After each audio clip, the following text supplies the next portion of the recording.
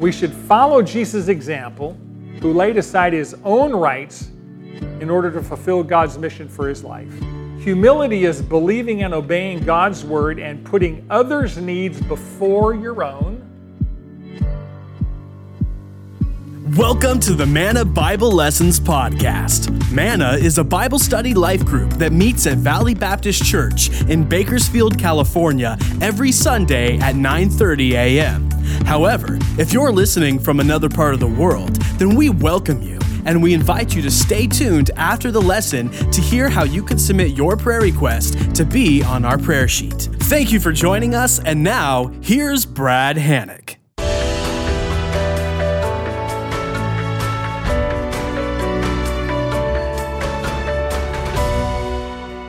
Fellow students, if you would open to Philippians chapter 2, we're going to pick up the narrative in verse 5.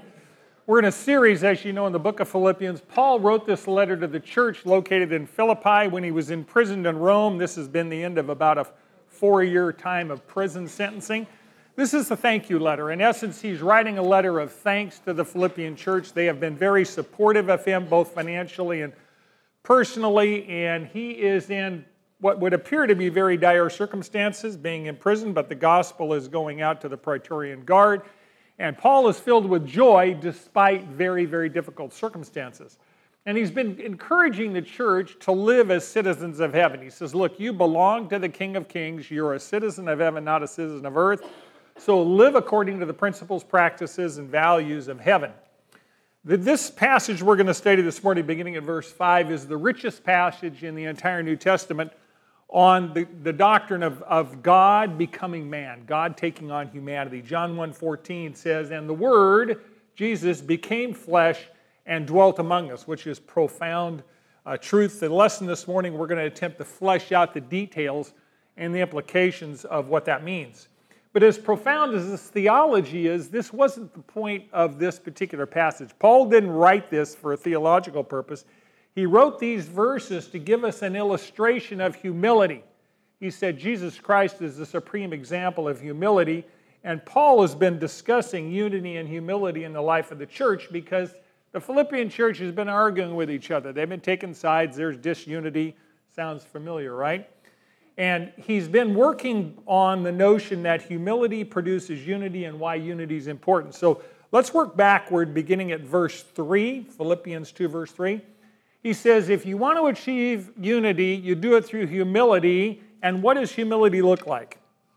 He says, do nothing from selfishness or empty conceit, but with humility of mind, let each of you regard one another as more important than himself. Do not merely look out for your own personal interests, but also for the interests of others. So putting others' needs ahead of your own is the definition of humility. Now, humility produces unity. So what unity is, the definition of it, how it's manifested, how you know it, is defined in verse 2. He gives us a fourfold definition of unity: being of the same mind, maintaining the same love, united in spirit, intent on one purpose. Any organization, from a couple, a married couple, to a family, to a church, if they're of one mind, one love, same purpose, they get along, right? And they have peace and unity. So why would you be motivated to go to all the work of being of the same mind and the same love, spirit, and purpose? Why would you want to humble yourself so you're of one mind with other people? Well, because of all that Jesus has done for you. If you listen to verse 1, he says, if there's any encouragement in Christ, if there's any consolation of love, is there any fellowship in the Spirit, any affection or compassion? He says, look, since Jesus has encouraged you and saved you, since Jesus loves you, since Jesus has given you the Holy Spirit, since Jesus has shown you compassion and mercy, it's reasonable to love his children, your spiritual family. So humility produces unity. By the way, that's no more profoundly found than in marriage. When you serve each other, it produces unity. Is that not correct? When you serve yourself in marriage, it divides you. Selfishness will destroy any relationship in 15 minutes. right? That's one of the reasons we have the divorce rate we have. So humility, very practically, when you serve your spouse, it produces unity between the two of you. The same thing on a larger scale is at the church, right? And the world at large. So we should be motivated to pursue unity through humility because of what Jesus has done for us. And Paul says, and he actually begs the question, so why is unity so important? Why bother with this thing called unity? Well, sin has separated us from God and also from each other. When the church is unified, it is supernatural testimony to the reality of Jesus Christ in the life of his people. If you're married, a healthy marriage is one of the most profound witnesses to the world because it's so rare. It's rare. On the night before he was crucified, Jesus basically prayed to the Father that his disciples would be one, that they would get along and love each other. John 17:21 says, he's praying to the Father, he says, Father, I pray that they all may be one, I and them and you and me, they may be perfected in unity, that the world may know that you sent me and love them even as you love me. So when God's people humble themselves before God and each other, they live in unity. When they live in unity, the world will know that Jesus is God in the flesh who came to earth in order to redeem people. Because unity is rare. We live in a fragmented world, would you not say? Everybody has an opinion, and they're very convinced that their opinion is correct, and anybody who disagrees with them is not only wrong, they're stupid, and they're evil. You don't have to read much Facebook posts to understand that. Unity and humility are very, very supernatural. So Paul now says, look, if you want an example, the supreme example of humility, you need to look at Jesus Christ. The Greek language indicates that these verses 5 to 8 were probably a hymn. They were probably a song that was sung in the early church. So let's pick up the narrative in verse 5. Paul says, have this attitude of humility in yourselves, which was also in Christ Jesus, who, although he existed in the form of God, did not regard equality with God a thing to be grasped, but emptied himself, taking the form of a bondservant and being made in the likeness of men. Here's the principle. We should follow Jesus' example, who laid aside his own rights in order to fulfill God's mission for his life. Let me say that again. We should follow Jesus' example, who laid aside his own rights in order to fulfill God's mission for his life. So I'm going to try and unpack this. We'll do a little Greek here. Hopefully it won't be too intimidating. The word form of God. The word form is the Greek word morph, M-O-R-P-H-E, morphe. It means a form which completely expresses the being that underlies it. So this word form says it's the intrinsic essence, the underlying character of something. It's a continuous state of a thing in itself. What he's saying is God, in his essence, his very nature, Jesus, in his very nature, is God. Colossians 2:9 says, for in him, in Christ, the fullness of deity dwells in bodily form. So all the attributes of God, all the essence of God, the very nature of God resided in Jesus' earthly body. Now there's another Greek word means form, and the word is schema, S-C-E-H-M-A. Morphe refers to the essential character, the non-changing part of a thing. Schema is the outward form or appearance of that thing which can change. Let me give you an illustration. John MacArthur uses that. It was really good. He uses the illustration of manhood to make the distinction. I am a man. I was conceived as a man. I will possess manhood until the day I die. Manhood is my morphe. It is that which will never change. It is my essential being. However, that essential nature of manhood is revealed in many different schema or outward appearances. As a man, I began as an embryo. Then I was a baby. Then I was a child, a boy, a youth, a young man, an adult, and now I am an old man. My morphe, my manhood, is essential. It will never change. My schema, my outward form, changes as I grow in age. And I know that because Mr. Boyd, our 27-month-old grandson, his schema is different. He's 2 and change. But our morphe is identical. We are both men. Does that make sense? So Paul's talking about 2 things. He's talking about Jesus, his essential nature is God, but he came in the form of humanity. So John says, the Apostle John says in John 1:1, in the beginning was the Word. He's talking about Jesus. And the Word was with God, and the Word, Jesus, was God. He was in the beginning with God. All things came into being by him, and apart from him, nothing came into being that has come into being. In him was life, and so on and so forth. So the word in Greek is logos, which is a direct reference to Jesus Christ. He's saying Jesus had no beginning, he has no end, he always existed as God and with God as part of the Trinity. Father, Son, Holy Spirit. Jesus is the creator of everything and is the only source of life. Paul and John both say that Jesus is God. And Paul says here, Jesus did not regard equality, identical nature with God. The word equality here means equal, means that which is exactly the same in size, quantity, quality, character, number. So when he's talking about equality, he says equality in every respect. Jesus is equal with God in every respect.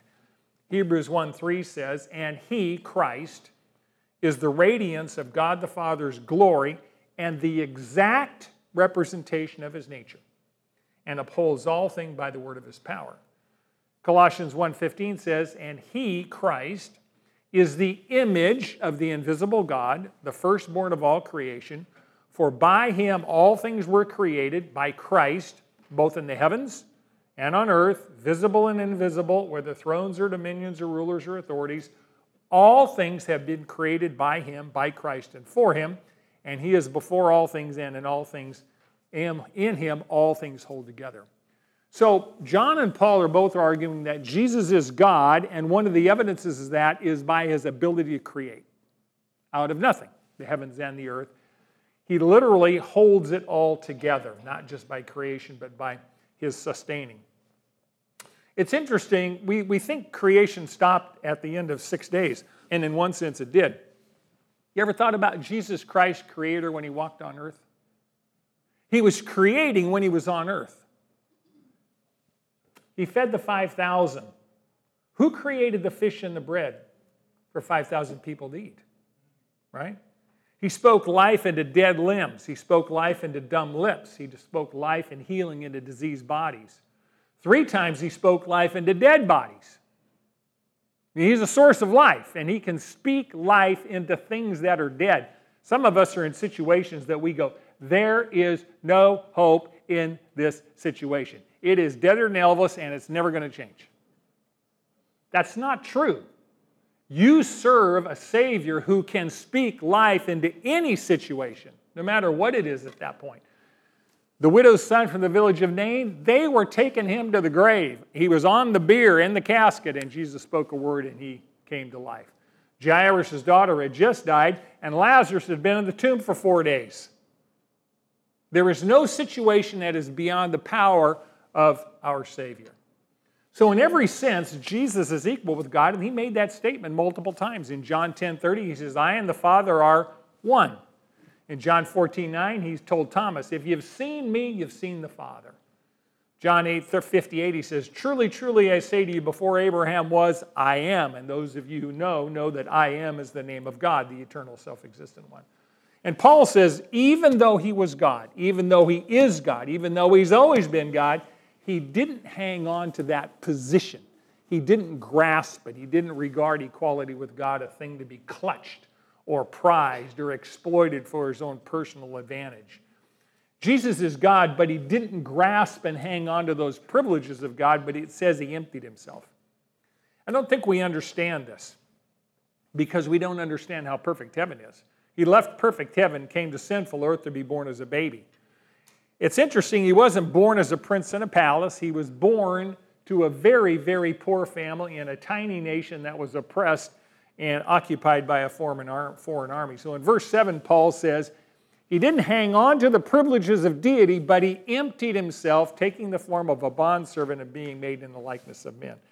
Now this is the really difficult doctrine of really, it's called the hypostatic union. It's how can you have Jesus fully God and Jesus fully man at the same time? But that's precisely what the Bible teaches. The word here is kenosis, the Greek word. It means self-emptying. It means renouncing your own rights for the benefit of others. Jesus divested himself of a tremendous amount of his rights, but he never divested himself of deity. He was always God. He did not lose his godhood when he came to earth. He took on humanity and remained God at the same time. He did not cease to be God. John 1:14 says, and the Word became flesh and dwelt among us. And John says, you want proof that he's God? He says, we saw his glory as the only begotten from the Father, full of grace and truth. So Jesus has been God, is God from all eternity, and he joins himself to sinful humanity at his incarnation, at his birth. Now, if you've ever seen a birth, it's a phenomenal miracle. The word incarnation literally means in carcass. Carcass. You have a carcass. Your carcasses are sitting there. As long as you're breathing, I know you're a living carcass. If you're not, you're a corpse. Don't make me believe that you're a corpse today. So you got to move around a little bit, right? Or in flesh. Jesus took on human flesh and blood. So simultaneously, he was fully God and fully man. And he had to be fully human in order to suffer and die, but he also had to be fully God in order to make that death an effective payment for sin. So one of the questions I've had, and I want to try and answer this for you, what exactly did Jesus give up in order to come to earth? I mean, what did he empty himself of? We say he emptied himself and came to earth. What did it cost him to come to earth? This is not a picnic down here, by the way, in case you're wondering. Well, first of all, he gave up the glories of heaven, and he veiled his own glory. Think about it. Jesus is in heaven, and he is fully God, and he's worshipped and adored by all the angels, and he comes down here, and he's hated and rejected and killed by men. He looked like an average, ordinary person. Isaiah 53 says, we couldn't tell he was God. There was nothing special about him. He just looked like, you and me. He covered his glory. The only time he unveiled it was on the Mount of Transfiguration. One time. That's what John was referring to. He said, we saw this brilliant, blinding light, the glory of God. And that's why John says we beheld his glory. So he gave up the glories of heaven. He gave up his independent authority as a member of the Trinity. You know, when you're God, you can do whatever you want, whenever you want, and you don't answer to anybody. When Jesus came to earth, he gave up that independent authority. Most of us love power. We're human, and we don't give up power without it being pried out of our cold, dead fingers. Jesus voluntarily let go of his independent authority, and while he was on earth, he submitted himself to his Father in everything. In the Garden of Gethsemane, what did he say? Not my will, but your will be done. On John 5:30, he said, I can't do anything on my own initiative. Number 3, he chose to waive some of his divine attributes and prerogatives while on earth. He had all the powers of earth, he had all the powers of deity, but he chose not to use them. He said in Matthew 24:30, I don't even know the time I'm coming back. Only the Father knows. Well, that's when he was on earth. He set aside his omniscience, his ability to know everything. When Satan tempted him in the wilderness, what did Satan tell him? What was the first temptation? He said, you're really hungry, Jesus. You're God. You haven't eaten in 40 days. Turn those stones into bread and eat them. Let me tell you, it wouldn't have taken me 40 days to turn stones into bread if I had that kind of power. That happened by 12 noon today, right, on day 1. But Jesus would never exercise his divine authority for his own benefit. He exercised divine authority for other people's benefit, but never his own benefit. Remember in the Garden of Gethsemane? He's arrested, and Peter pulls out his sword, and he's flailing around, and he managed to cut off the ear of the high priest. He's trying to cut off his head, but the guy goes like this, and he whacks his ear off. course, Jesus created, the healing to put that ear back on. And Jesus said, Peter, Peter, Peter, if I ask, the Father will give me 144,000 angels. But he didn't ask because he was committed to submit to his Father's will and go to the cross for us. He gave up the riches of heaven and he lived like a pauper on earth. Matthew 8:20 says, Jesus said, I don't even have a place to lay my head. No place to sleep. He slept outside a good chunk of the time on the Mount of Olives. I want you to think about something. Think about all the things that Jesus did not have that he had to borrow. He borrowed a manger to be born in. He borrowed a boat from Peter to preach on the Sea of Galilee. He had to borrow 5 loaves and 2 fishes in order to feed 5,000 people. He had to borrow a bed from Mary and Martha to sleep in because he didn't have a home. He had to borrow a donkey to ride into Jerusalem on the triumphal entry. He had to borrow a room to hold the Passover in. And he was buried in a borrowed tomb. The creator of everything on earth has nothing. Clothes on his back. He gave up a lot to come to earth. Even more profoundly, he gave up his Father's favor and experienced his Father's wrath. I want you to think about this. When he was in heaven, he had a face-to-face relationship with his Father, right? It was intimate. There was no break in between. He gave that up to come to earth temporarily. While on the cross, he experienced the rejection of his Father. One of his last 7 words were what? My God, why have you forsaken me? The Father laid his righteous wrath on him for our sins. It's interesting, he didn't say, my Father, why have you forsaken me? His Father turned his back and poured out his wrath on his own Son for our sins. It says he took the form of a bondservant, a doulos. A doulos is a bondslave. He became a bondservant. He came all the way down from heaven to be born as a slave. Now, a slave has no will of their own, right? A slave exists to do the will of their master. And Jesus submitted to the will of his Father in everything. He said in John 6:38, I have come down from heaven not to do my own will, but the will of him who sent me. Mark 10:45, for even the Son of Man did not come to be served, but to serve and give his life a ransom for many. Now, this is real practical. Paul is saying, look, if Jesus came all the way from heaven to serve and become a bondservant for our salvation, can't you serve each other? Husbands and wives, parents, fellow church members. We are to become like Christ.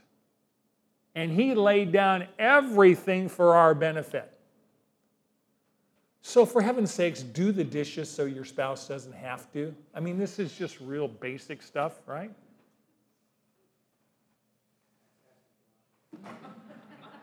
Real sacrifice. Yes, I know, doing the dishes. Real sacrifice, yeah. Running the vacuum cleaner. It's just really expensive, right? That'll cost you some blood. So his ultimate point of sacrifice, servanthood, was to die for our sins. It says he was made in the likeness of men. Now, this is where he was like humanity in all respects with one profound difference. He had no sin. He was genuinely human, but he had no sin. He did not take on the limitations of sin. He was born of a human mother, but the Holy Spirit was the father. Joseph was his earthly father. He was a real man, flesh, blood, sweat, and tears. When you read about his life, you can tell that. He celebrated at the wedding in Cana. He cried when his friend Lazarus died. He became hungry in the wilderness. After 40 days, he felt extreme thirst on the cross. He was so exhausted, he fell asleep in a storm on the boat on the Sea of Galilee. He felt the loneliness of being forsaken by his Father. He felt abandoned by his friends in the Garden of Gethsemane when Judas and the Roman soldiers showed up. All of his disciples did what? Fled. They left. They ran and abandoned him and left him. He took on humanity so that he could understand what we live like, so we could understand our weaknesses. Hebrews 2:17 says, Therefore he had to be made like his brethren in all things, that he might become a merciful and faithful high priest in things pertaining to God, to make propitiation or payment for the sins of the people. Chapter 4, verse 15 of Hebrews is very comforting. For we do not have a high priest who cannot sympathize with our weaknesses, but one who has been tempted in all things as we are, yet without sin. So a priest is a go-between, right? A priest is a mediator.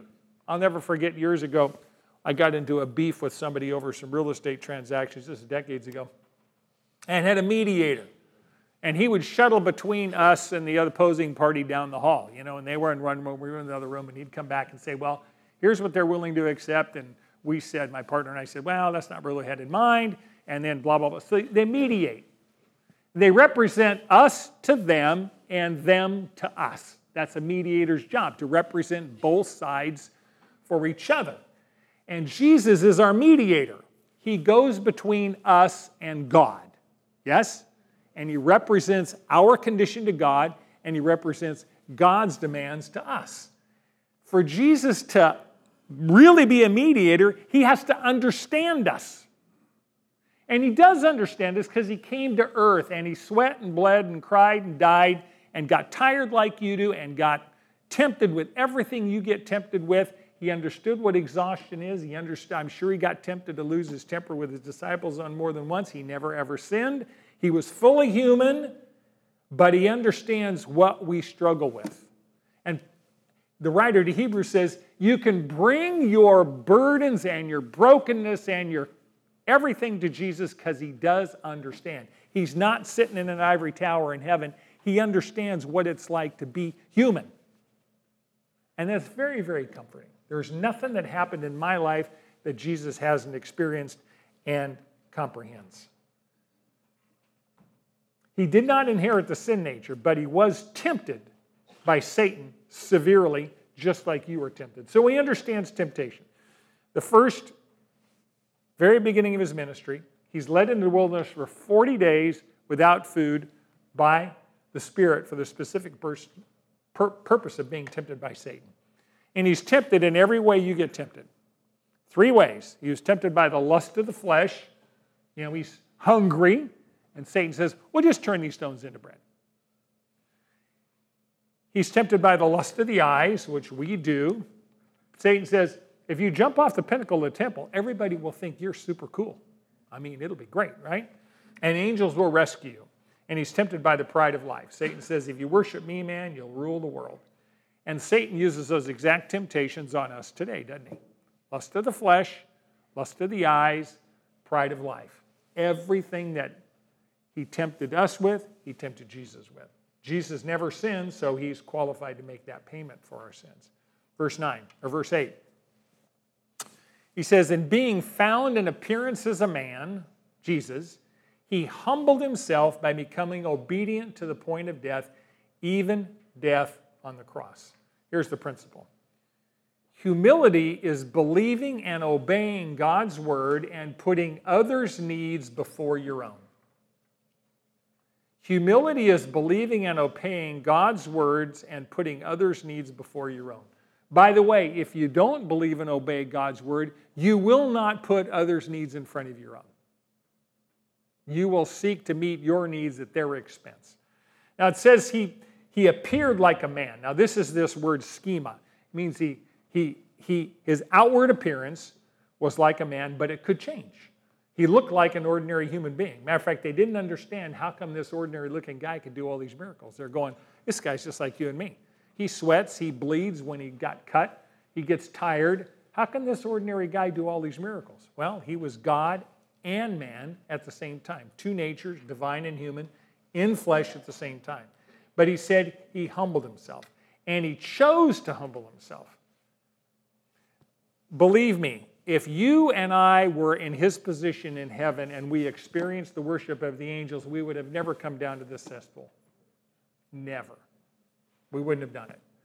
But sometime in eternity past, Father, Son, and Holy Spirit decided that Jesus would come to earth to pay our sin debt. And we hadn't even been created yet. And it says Jesus chose to be obedient to the point of death on a cross. And he wasn't forced to do it. he volunteered to do it. John 14:13 says, greater love has no one than this, that one what? Lay down your life for your friends. Jesus did that voluntarily in John 10:17. He said, I lay down my life that I may take it again. No one has taken my life away from me, but I lay it down on my own initiative. And he did that because he loved us. By the way, crucifixion was not a dignified death. It was the most disgraceful, humiliating, shameful, agonizing death. It wasn't even spoken of in polite company, ever, in that society. It was reserved for the lowest of criminals and enemies of the state. It often took 2 to 3 days to die. You often died generally of asphyxiation.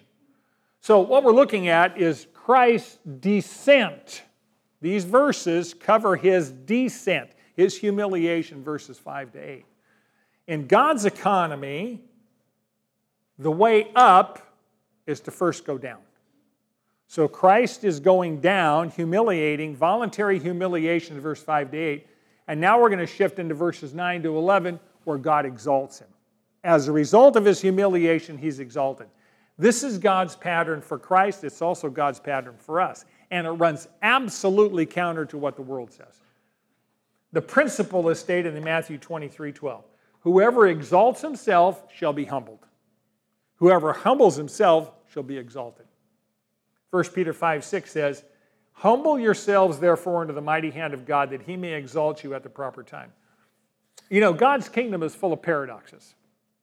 If you want to be first in God's kingdom, be last here, right? If you want to receive, give first.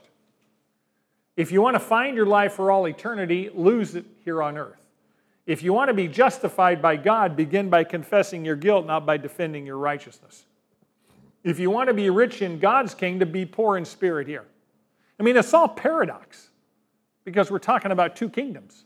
Heavenly kingdom, earthly kingdom. Where's your treasure? Here, enjoy it. You don't have many years left. None of us do. You get a few decades on planet Earth. Maybe 6, 7, 8, 9, whatever it is. You won't even like the last one, right? Some of you look like you don't like it now. And I hope you're not at the last one. I mean, just saying, you know. Right? I mean, I could really go there, but I'm not going to go there. So the paradoxes of the kingdom of God are, if you want to go up with God's kingdom, you go down first. You choose to humble yourselves in this life, and God does the exalting. If you choose to exalt yourself here, God will do the humbling. And that's painful. Verse 9. Because Christ came and humbled himself for the benefit of us by laying down his life, coming from heaven to earth as a human, as a slave, dying the worst death possible on the cross. That's all the way down, it says in verse 9. Therefore also God highly exalted him and bestowed on him the name which is above every name. Here's the principle. When you humble yourself before God, he will lift you up in his time and his way. We don't like that last phrase. In his time and his way. When you humble yourself before God, he will lift you up in his time and his way. So Jesus came from heaven all the way down to dying as a criminal on a cross, and that was the bottom. That's as low as you can go. And then God started to exalt him, and the source of that exaltation was God himself.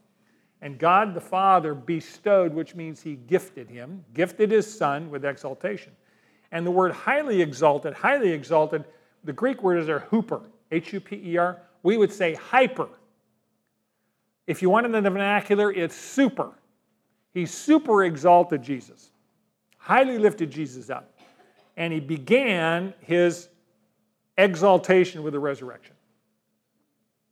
The resurrection, you know, we sing this song, up from the grave he arose with a mighty triumph for his foes. Acts 5:30 says, the God of our fathers raised up Jesus, whom you had put to death by hanging him on a cross.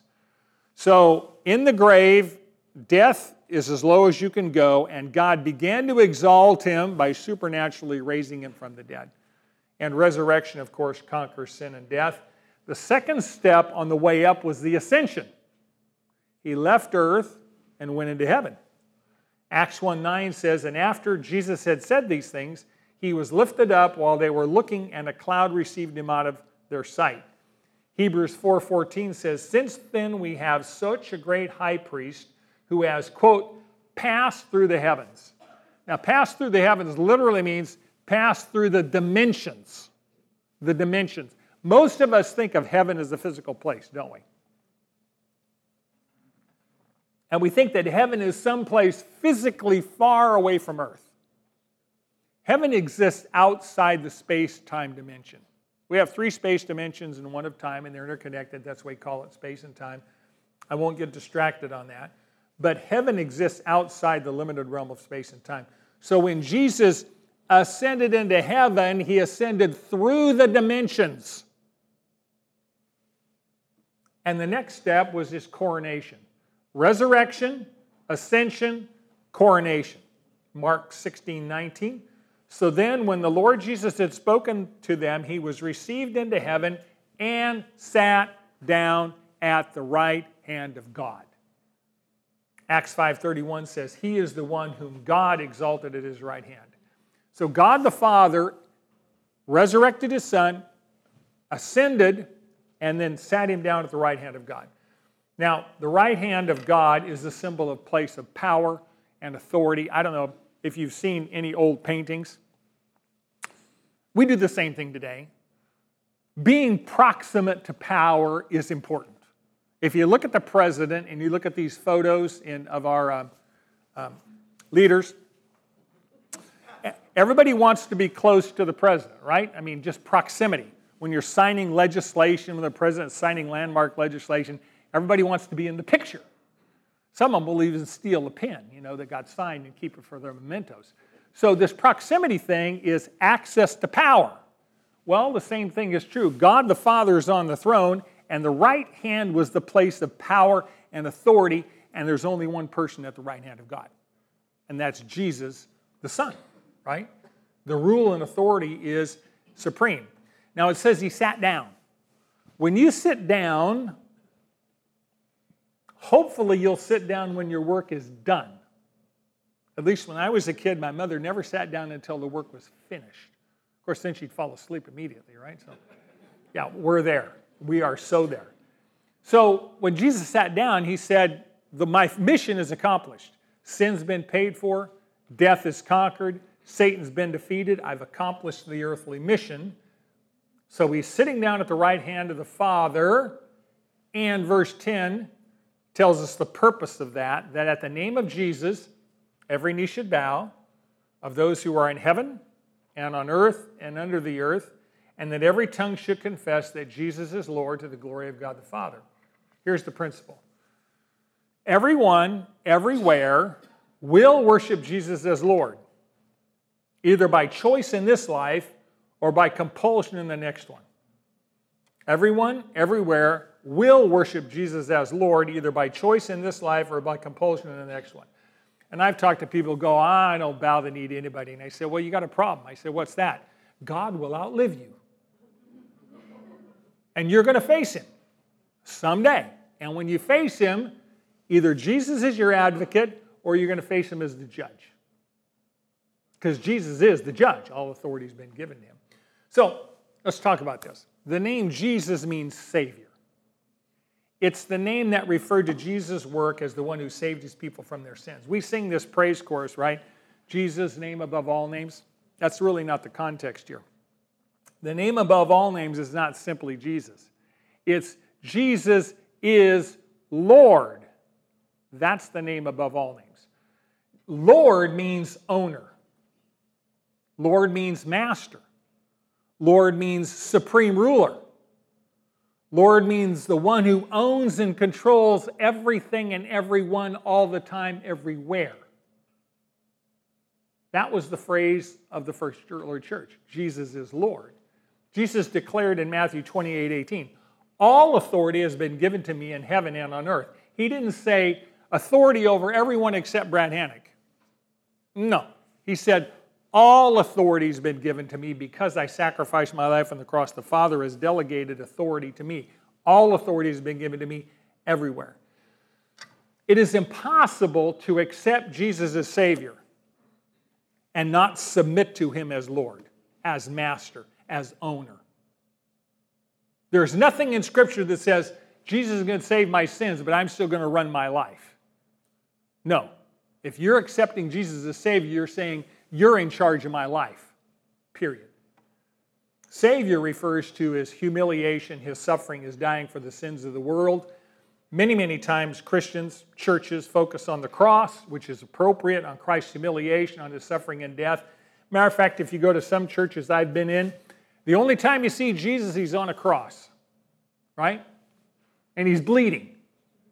And He seems to be stuck there, like He can't get off the cross. And that's where it all ends, His death. That's only half the story. The other half, which we've just gone through, is Christ's exaltation, the exaltation of the Son, His resurrection, ascension, and coronation. Ephesians 1:20 says, God raised Him from the dead and seated Him at His right hand in heavenly places, far above all rule and authority and power and dominion and every name that is to be named, not only in this age, but also in the life to come. And there's a lot of people that say, well, yeah, okay, I need saving. I'm a sinner. I'll ask Jesus to forgive my sins, but I'm still going to drive the bus. If He's your Savior, He's your Lord, or He's not your Savior. And that's where human ego gets in the way and goes, I can run my own life. You're not going to run it the way God wants it run in the flesh. You will run it into the ditch. And I'm proof positive of that. Jesus is Lord means that Jesus is Lord of me. Jesus is Lord of every area of my life. So when I had a couple of detached retinas 20 years ago and 4 years ago, I had to make a decision whether God owned my eyes or not. I mean, what about if He wanted me to be blind in one eye? Was that okay? Of course, I said, I'm really not in charge of that, Lord. These eyes belong to You. It took me 2 days to get there. And then when you have COVID and you can't get out of a chair, you say, well, I guess this body does belong to You. And He says, yes, I bought it and I paid for it. It belongs to me. I live in it. If I live in it, I'm in control of it. By the way, when you surrender, there's freedom in that because God knows much better how to run your life than you know how to run your life. It says, every knee shall bow. That means submission and subjection. Bowing down is something you do to someone you consider superior to you. And the only one we're commanded to bow down to is Almighty God. That's who we're commanded to bow down to. And our human pride hates to bow down to anybody, doesn't it? We want them to bow down to us. We don't want to bow down to them. Bowing here means worship. It says every knee will worship, will bow down in submission to Jesus Christ, either voluntarily or joyfully or involuntarily and in agony. Which means Nero will bow, Stalin will bow, Hitler will bow, Muhammad will bow, Buddha will bow, Satan will bow, you will bow, and most importantly, I will bow. You look in the mirror and say, I will bow. Now you can either do that today, every day, or you can wait to be forced to later on. Because everyone's going to bow. It's much easier, by the way, to bow every day. And just practically, one of the best ways you can bow every day is when you get out of bed, you say, Lord, this is Your day. This is a gift. The fact that you woke up was a gift. You didn't have to wake up. You could have died in your sleep, right? So today is a gift. And if it's a gift, God has a plan for you today. And if God has a plan for you today, wouldn't it be smart to ask Him what it is? Before 3 in the afternoon when the thing's in the ditch. I have found it's really wise, before I really get up and get going too much, to say, Lord, what do You have in mind for today? What's Your agenda for today? Might I listen to Your voice today and pay attention to what You have for me today? Because You have a plan for me today. That's a real practical way of bowing. You're simply saying, God, You're in charge of today. and I want what you want today because your plan for today is better than mine. And I think my plans are really good. I think my plans are brilliant, but his plans are better, and they don't always agree with mine. They seldom agree with mine. So bowing says, Lord, here's the calendar. I wrote down what I want to get done today. 80% of it's going to get interrupted anyway because you're going to get phone calls. But you already know all that, so I surrender this day to you and my attitudes and all those things. That's a real practical way of bowing. And it says everyone's going to bow no matter the location. Those in heaven, well, people residing in heaven are obviously angels right now. Someday redeemed human beings will be there. And we're going to joyfully worship Jesus Christ as King and ruler and master. He says those on earth will bow. Some on earth will reject the lordship of Jesus Christ. And some on earth, by the grace of God, will choose to submit to the Lord Jesus Christ. And then he says under the earth, and that's a reference to hell. Hell is populated by humans who have rejected God's gracious offer of salvation, populated by Satan, by demons, by fallen angels who have followed Satan's rebellion against God. But Paul says, regardless of final destination, everyone will bow in submission, and every tongue will confess that Jesus is Lord. They will acknowledge that he is the supreme ruler, master, sovereign, owner, king of everything, and that will bring glory to God the Father. If you know something's inevitable, wouldn't it make sense to plan for it? If you know something is going to happen, wouldn't it make sense to plan for it? Paul's saying this is inevitable. Why don't you choose to bow today in time and experience all the benefits of knowing Jesus is Lord, as opposed to being forced to bow in rebellion when it's too late to do anything about it? God does all things for his glory. He created the universe for his glory. And glory is the visible expression of everything God is. You can look at the universe and look at the stars and look at the sun. Those are all expressions of God's glory. But the greatest expression of God's glory is the person of Jesus Christ. You want to know what God is like? Look at Jesus. That's why I highly recommend every day spend 10 minutes, just 10 minutes, start with 10 minutes reading God's Word. Start with the Gospel of John. You want to know what Jesus is like? Spend 10 minutes reading the Gospel of John and you'll find out what Jesus is like. And then you know what God is like. Being as how eternity is staring us in the face, it seems to me that that would be a very prudent idea. Scripture commands it, therefore it's not just prudent, it's absolutely mandatory. The gospel is the good news that sinful man, you and I, can be reconciled to holy God through the death and resurrection of the God-man, our Lord Jesus Christ. And Jesus loved his Father, and he loved us, and he chose to obey his Father and humble himself and come all the way from highest heaven down to the lowest point on earth. He laid down his life, as Pastor Andrew talked about this morning, and died the death of a criminal by crucifixion, the guilty for the innocent. Paul says, in light of all that, practically speaking, you and I are called to do the same thing. To follow his example of humility and surrender our rights in order to serve others. And many of you are doing that. You know one of the best ways to do that? Have a child. Yes? What do? You get up at 2 a.m. because they need to be changed or fed, right? That's laying down your rights to sleep. Of course, they're going to keep screaming until you do it anyway, so make a virtue of necessity and just, get up and do it. I'm trying to give you real practical examples. Surrender our rights in order to serve others.